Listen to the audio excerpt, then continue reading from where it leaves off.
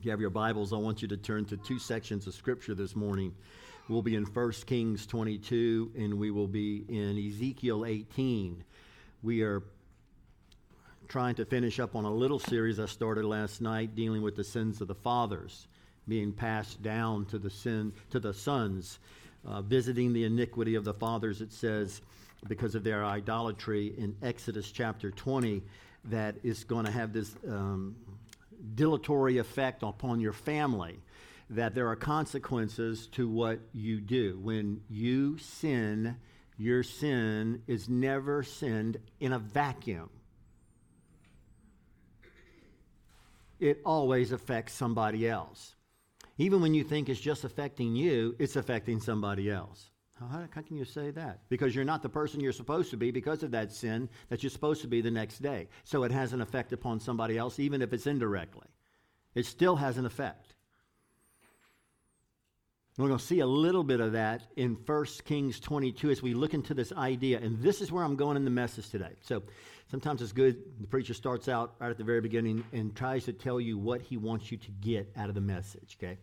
Whether we're in 1 Kings 22, Ezekiel 18, wherever we kind of dance around and try to understand from examples or illustrations from Scripture or from life, this is what I want you to get, is that you and you alone are responsible for your actions.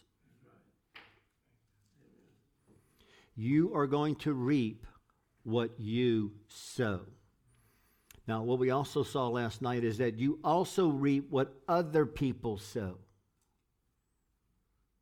And there's a fairness to it. I'm not held guilty or blameworthy for their specific individual sowing or sin.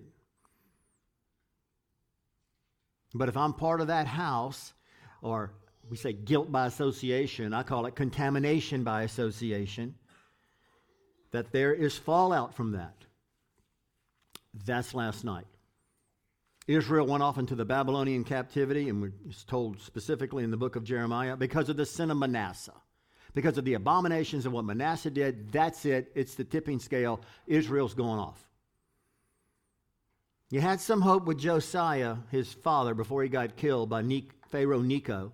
But once he died, that was it. Manasseh took over, reigns for like 55 years, and plunged the entire nation because of his actions into the Babylonian captivity.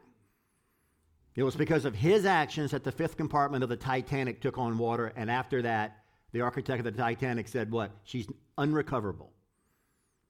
She's going to start listing to one side. She can't be saved. She's going to go down. Now, our culture has hit that spot. We talked a little bit about that last night in the Romans 1. Got these signal sins. When you get into the realm of the signal sins of dehumanization, men sinning against natural law, that's not a sign of judgment to come. That is judgment that has come. Here you are as a Christian, and in a very indirect way, you're under the judgment of God. Because we're in a community that is experiencing the wrath of God. Because, see, the wrath of God is revealed, it says.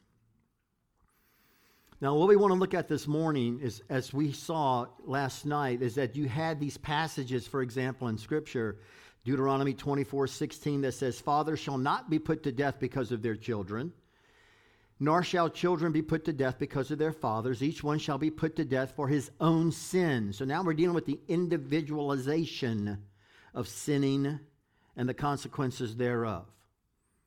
Because I got to tell you, and you know how this works. We live in a world that plays the blame game. From Adam in the garden blaming his wife, to the man who sued McDonald's because of his obesity. Everybody plays the blame game.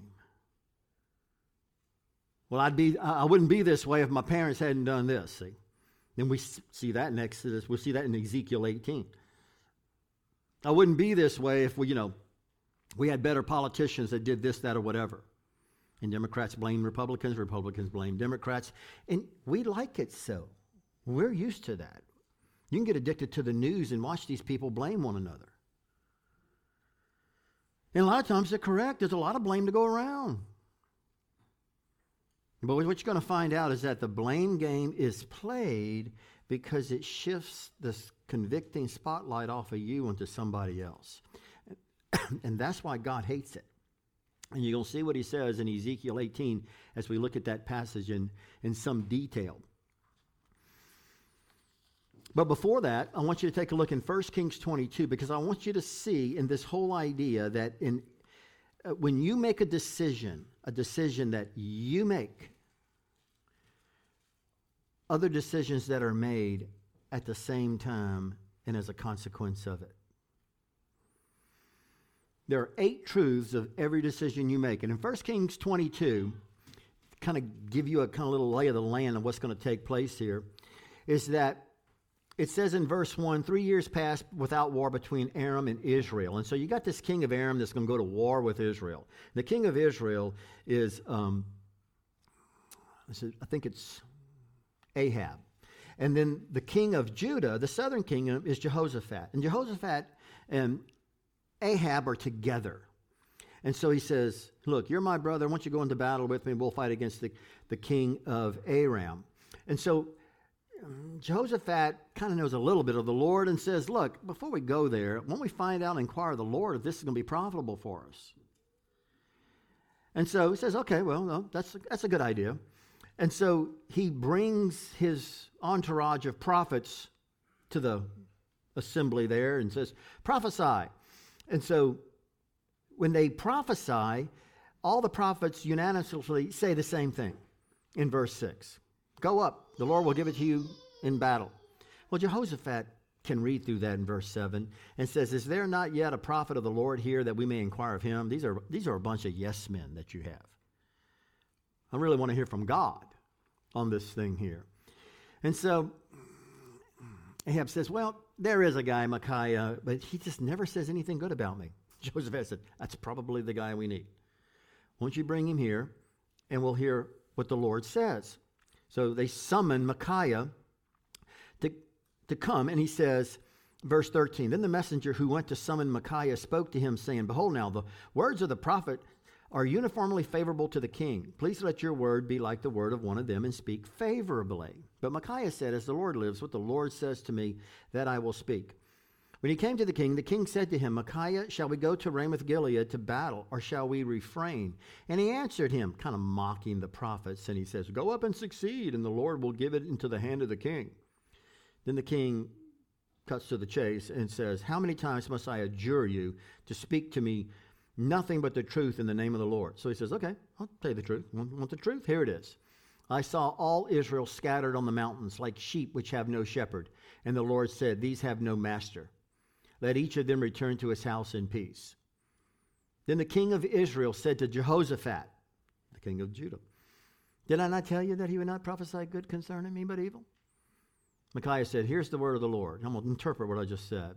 Therefore, hear the word of the Lord. I saw the Lord sitting on his throne, and all the host of heaven standing by him on his right and on his left.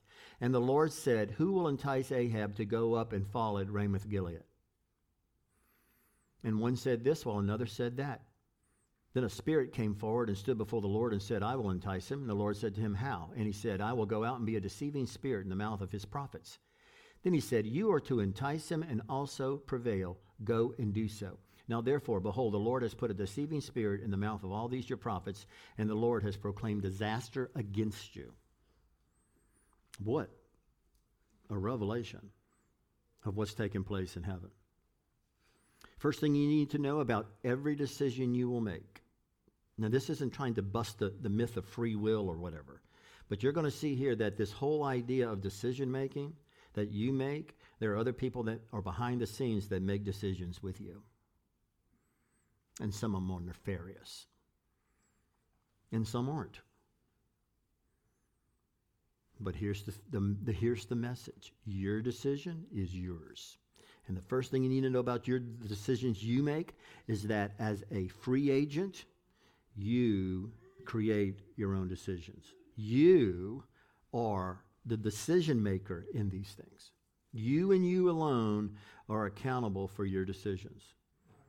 They're yours. You alone make them. Nobody else can make them. Eve can't make Adam's decision. When Adam ate of the fruit, he ate of the fruit and plunged the entire race. He can't blame Eve. Yeah, but she did this and she did that. She sure did. But when it came to eating that fruit, you ate that fruit. Narrow in, Adam, you ate the fruit. Leave Eve out. Leave the serpent out. Leave God out. You are responsible for what you did.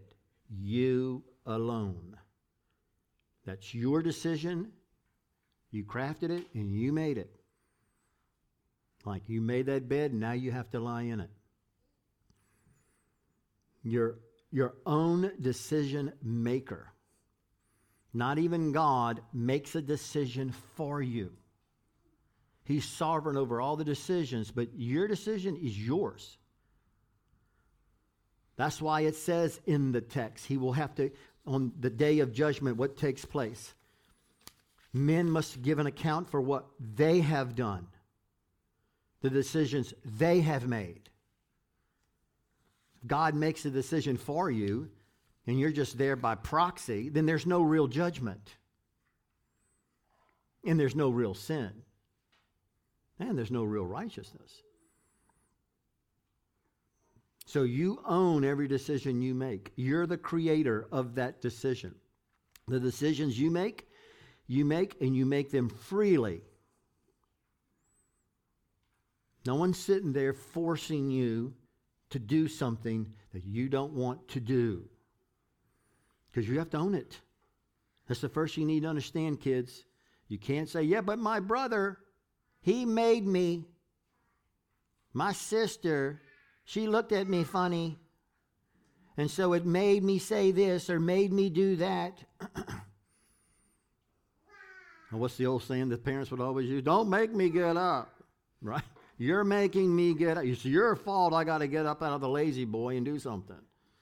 And once again, it's blame shifting, which we all get schooled in growing up, and then it gets culturized, and everybody gets very, very good at it. What's some of the terms they use for that? Gaslighting today. You try to make somebody else feel guilty for really what your narcissistic worship of yourself wants to do.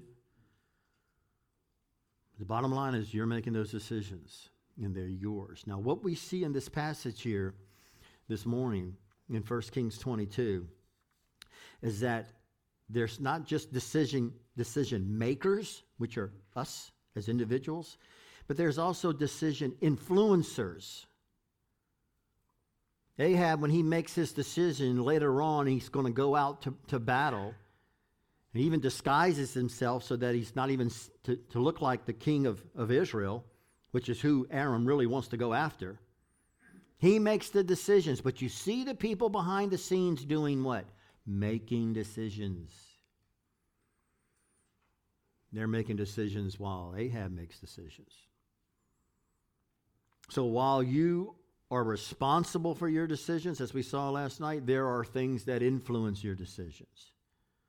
That's why there's no such thing as free will. There's no such thing as free will. There's a will, and every will is attached to a nature. And you're going to make decisions based upon your nature. We had a dog, and we used to have a rabbit. And when I try to teach the kids this. Simple illustration. I'd feed the dog the lettuce and the carrots, and the dog kind of sniffs at it, looks at me like, really? And I would say, well, why didn't the dog eat the lettuce and the carrots? I mean, it's food, right? Take it, give it to the rabbit. I said, what's the deal here? Try to give the rabbit dog food? Really? You know, it's like, so they began to understand. I said, why does the rabbit choose what it wants to eat? It's based on his nature. There is no such entity, God included, that doesn't have a will that's tied to a nature. God does his will based upon who God is. You make your choices based upon who you are. So every decision is not only yours, is not only freely made, created by you, but it's also nature guided. Ahab wants to go to battle. So he's going to surround himself with yes men. And those yes men are going to tell him what he wants to know. And God's going to see to it that that happens. God's decision is part of this. So's those evil spirits in heaven. And so's those false prophets down here. Everybody's making a bunch of decisions here. And it's going to affect one man's decision that he's going to make. And when everything's said and done, Ahab is going to make the decision to go to battle. Imagine that. So it's a scary thought, if you think about it, that simplest decisions you might make in life, what's behind the scene making decisions to influence me to make this decision? God even comes through Micaiah and says, Micaiah, go tell Ahab what's going on with the decision influencers, so that he can even see there's things behind him making these decisions against him. Tell him that. Show him that. I mean, it's not like, he's finding this out after he dies. It's not like Ahab finds this out when he's, before God in heaven. He's finding this out down here. Micaiah's telling him this. Now, you would think, if you get told this kind of information, you'd say, oh, time out. We're not going to battle. I mean, God's putting out bids on his destruction. Who will make Ahab fall at Ramoth Gilead? One contractor comes in and says, I can do this. Another contractor comes in and says, I can do that. One guy comes in and says, hey, all those yes men around him, I can influence them to make a decision to lie to him so that he believes their lie, and we can get your sovereign will accomplished to make him fall at Ramoth Gilead. Now you're talking about the sovereignty of God on full display in the midst of evil. Now you look at that and you say, wow, isn't that wrong for God to do that? God can't do anything wrong. Right. I remember hearing people use this word responsible, and you can't use the word responsible and God in the same sentence. God is not, this might come as a shock to you, God is not responsible for any of your actions. Responsibility is a word that only a creature can have. And it's only a word that means something if there is a higher up authority you have to answer to. If there's nobody you have to answer to, then you're not responsible. Who you're accountable to. There's no consequences. There's no payoff. There's no higher up. And God's not only not responsible to you, he's not even responsible for his own actions. The only person God answers to is God. You don't answer to some law higher than God. And everything he does, he says, is good and righteous and holy. So if he says, I am going to make Ahab fall at Ramoth Gilead, and he goes about it this way, then this is good. And he's showing us this.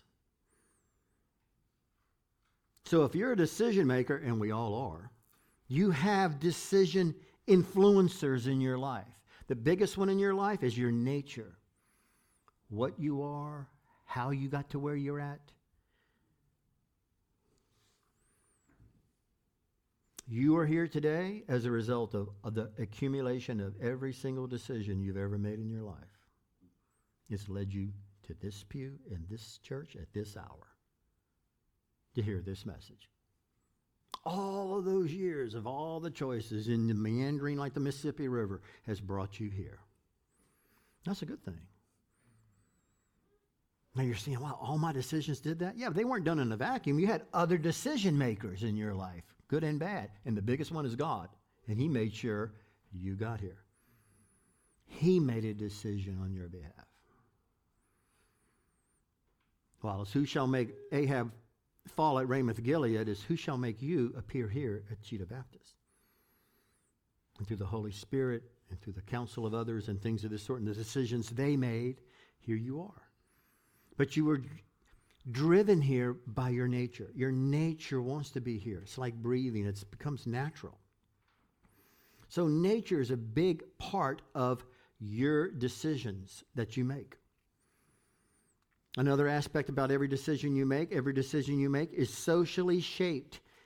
it's shaped by the people around you. You see this here. Ahab is shaped by the prophets around him. Remember the Creator in the days of your youth, it says in Ecclesiastes 12:1. That's during the time where you have those decision influencers in your life.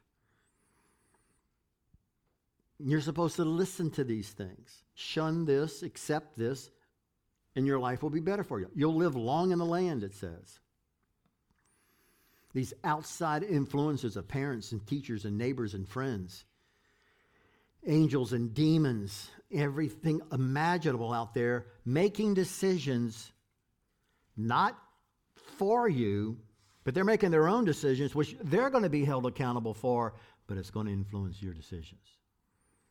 So you need to know that going in, so that when you go in and you make a decision, you might be able to know all these things are in your head, trying to make you go in a certain given direction, but at the end of the day, I'm going to have to give an account for the decision I make. So, buddy, I need to buckle up and make the wisest, choicest decision for the glory of God. Nature-guided, socially conformed, your decisions will become an influence on your future and on others. The decisions you make today are going to be part and parcel of the decisions you make tomorrow. You make a good one today, you'll make a better one tomorrow. You make a bad one today, you'll make a worse one tomorrow. They don't live in a vacuum, they live in a continuum. It's like the little phrase that we reap what we sow. We harvest what we plant. Right? It says that in Galatians chapter 6. God's not mocked. But if you sow tomatoes, don't expect corn. You're going to reap in kind what you sow. Not only that, you're going to reap more than what you sow. Nobody plants one tomato seed and gets one tomato out of it. You get a bunch. And you reap proportionally to what you sow. If I plant 10 tomato seeds, I'm going to get more than yours when you plant one tomato seed. You might get more tomatoes on that one tomato seed, but I'm really going to get way more if I plant 10 tomato seeds. That's just how it is. This is the net effect of the decisions you make. There are consequences. There are blessings. And you also reap in a different season than when you sow. You don't plant today and reap today. So the decisions you have made in the past, this is who you are. Welcome to you today. You're the product of all the decisions that you have made, and the product of all those things around you that have made decisions that have influenced your decision making. And that's a bunch of decisions going on at one time, isn't it? And all of them are going to get judged on Judgment Day. And every single one is going to be, as it says in Romans 3, silent before the Lord, and nobody can open their mouth and say, hey, that's not fair.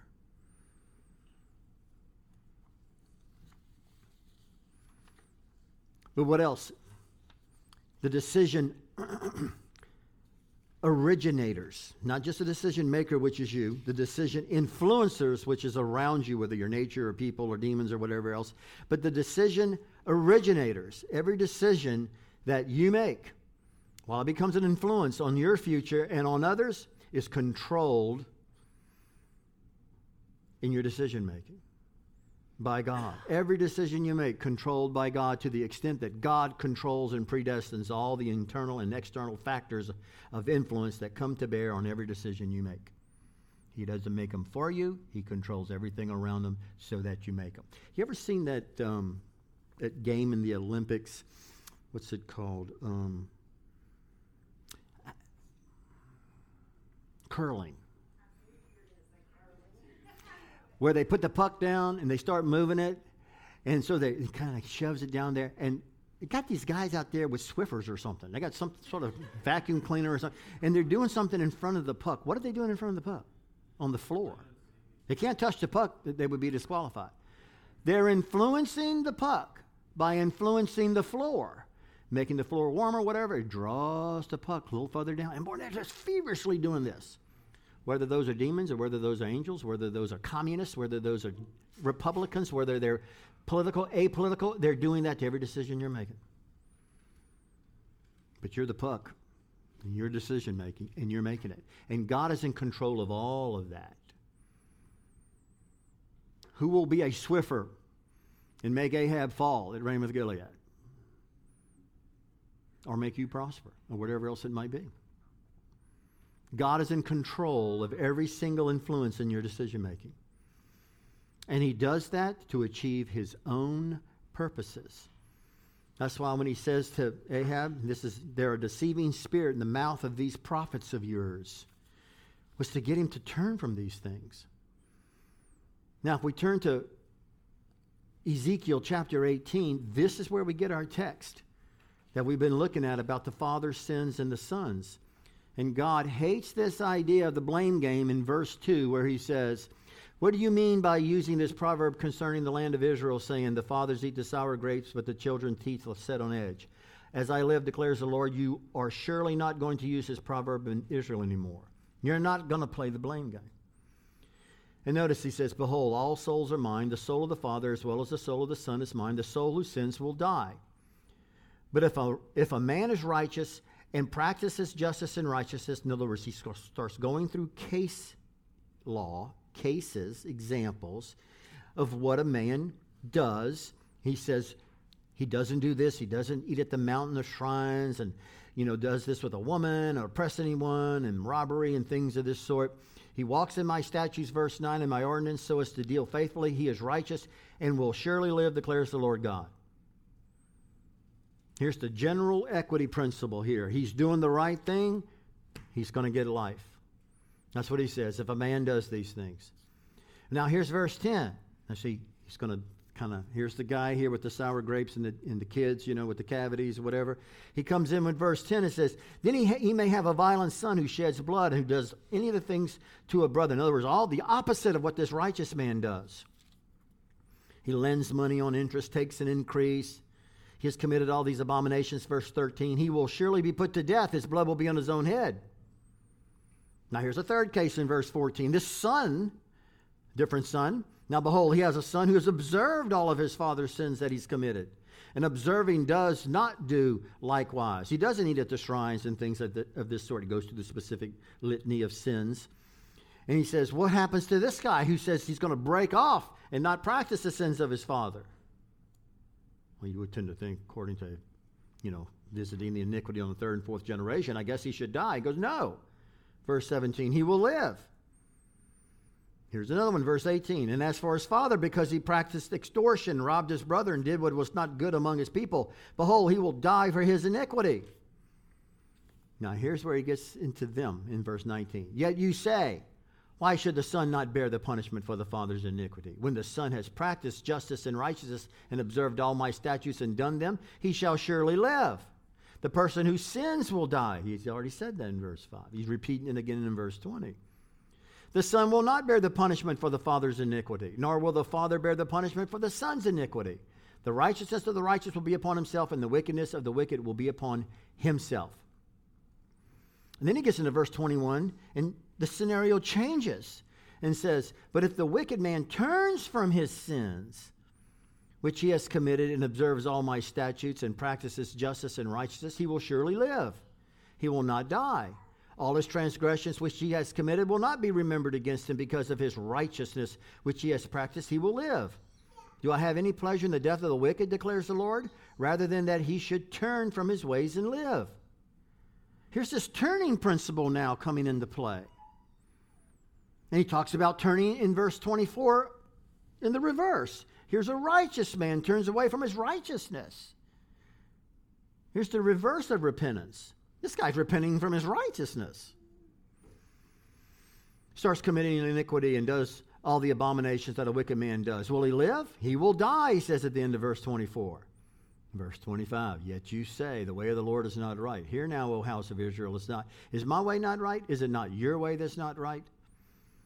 When a righteous man turns from his righteousness and goes south, he will die. A wicked man turns from his wickedness, which he's committed, he will save his life. Because he considered and turned away from all his transgressions which he has committed, he will surely live. And of course, they have their little refrain again. But the house of Israel says, the way of the Lord is not right. And then he says, are my ways not right, O house of Israel? Is it not your ways that are not right? Then he says in verse 30 through 32, he says, therefore I will judge you, O house of Israel, each according to his own decision making, his own conduct, declares the Lord. Repent and turn away from all your transgressions so that iniquity may not become a stumbling block to you.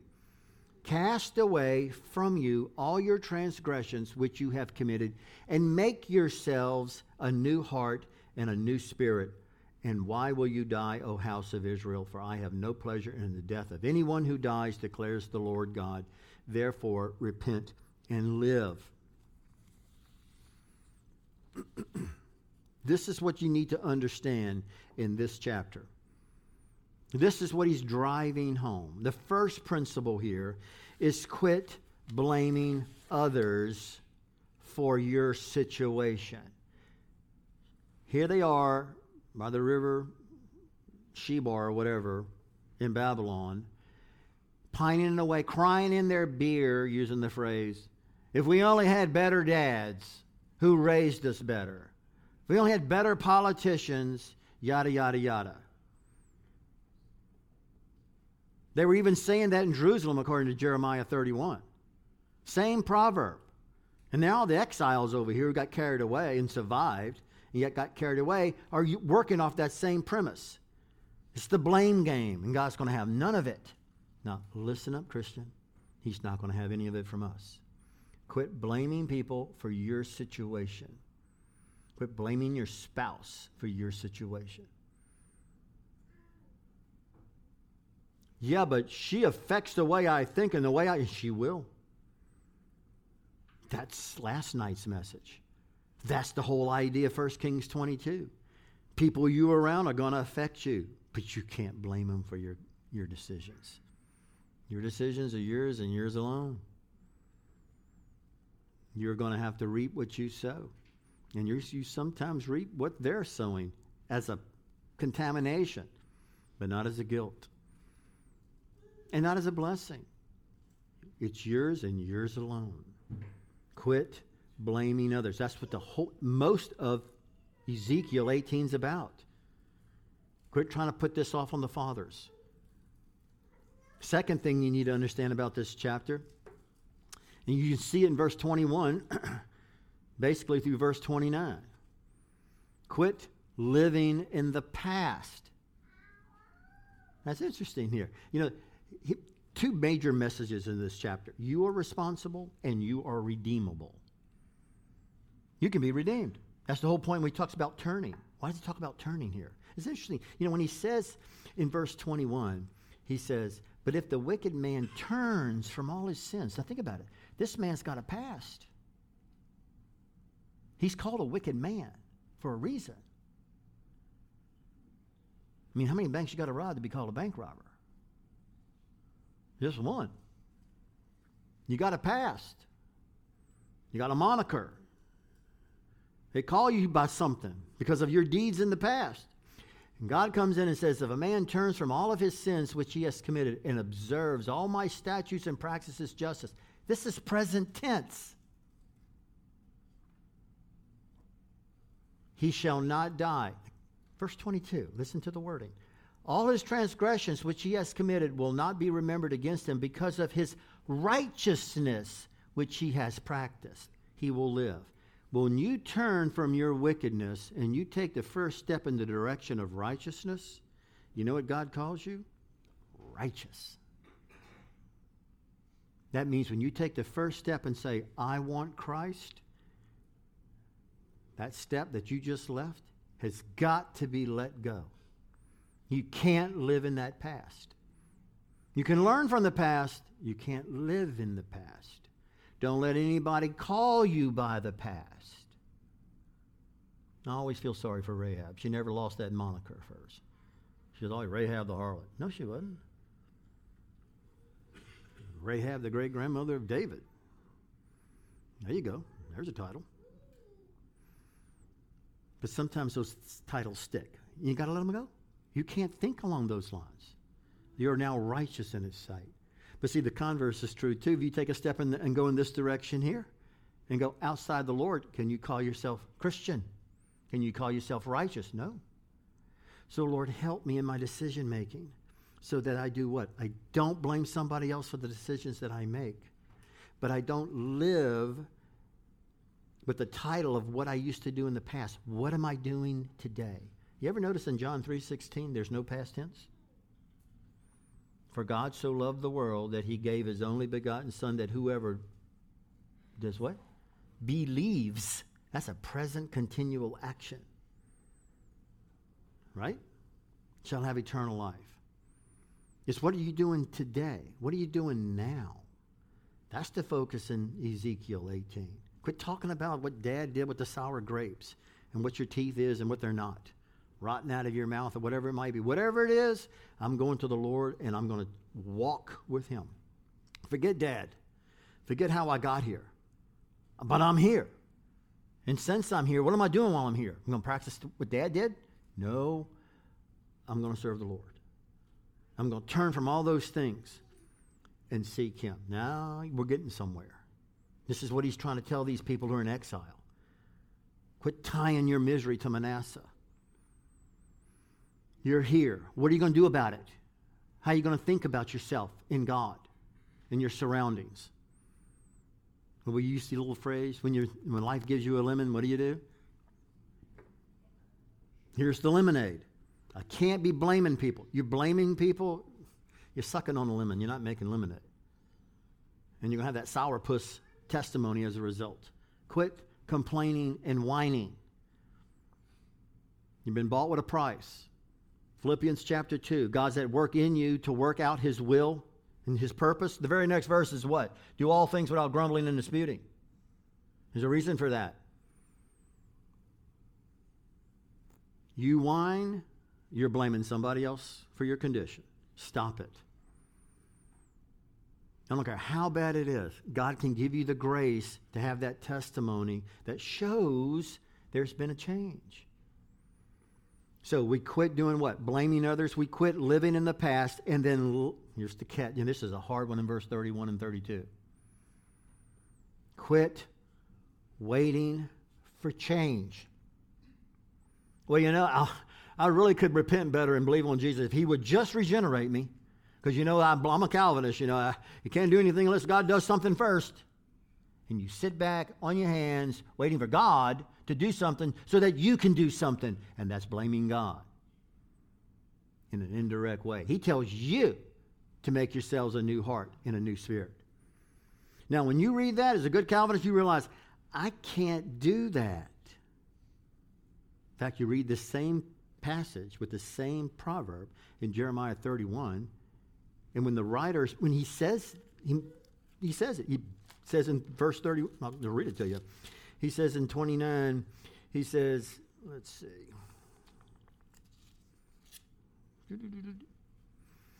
He talks about, he says, in those days they will not say again, the fathers have eaten sour grapes and the children's teeth are set on edge. Everyone will die for his own iniquity. Each man who eats the sour grapes, his teeth will be set on edge. Behold, days are coming, declares the Lord, when I will make a new covenant with the house of Israel and with the house of Judah. Not like the covenant which I made with their fathers in the day that I took them by the hand to bring them out of the land of Egypt. Remember this in Hebrews 8? This is the same place where he gets it from. This will be a new covenant. I will put my law within them. I will write it on their hearts. I will be their God. They shall be my people. I will forgive their iniquity. I will remember their sins no more. New heart, new spirit. I will do it. In Ezekiel, he says, you do it. Which tells me what? You're responsible for a new heart and a new spirit. And if you don't have the ability to make one, and you don't, then I ought to tell you something. Since his new covenant is to provide that, you need to go to him for it. You've got to have it, or you're going to wind up making excuses for your behavior. And if I don't have it, Lord, where can I get one? Let me see. Geez, can't get it at Target. You got to go to the Lord. You got to seek his face for it. And people who are responsible, they don't blame others. They don't live in the past because they repent, right? And they know I have got to have a new heart. That means a whole new center of direction has to change in my inner man to make these kind of decisions. Lord, and I don't have that. I need that. And let me tell you something. That's the message of Ezekiel 18.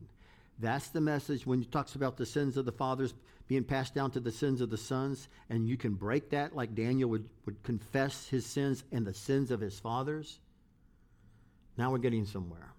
Now we're doing what God wants us to do.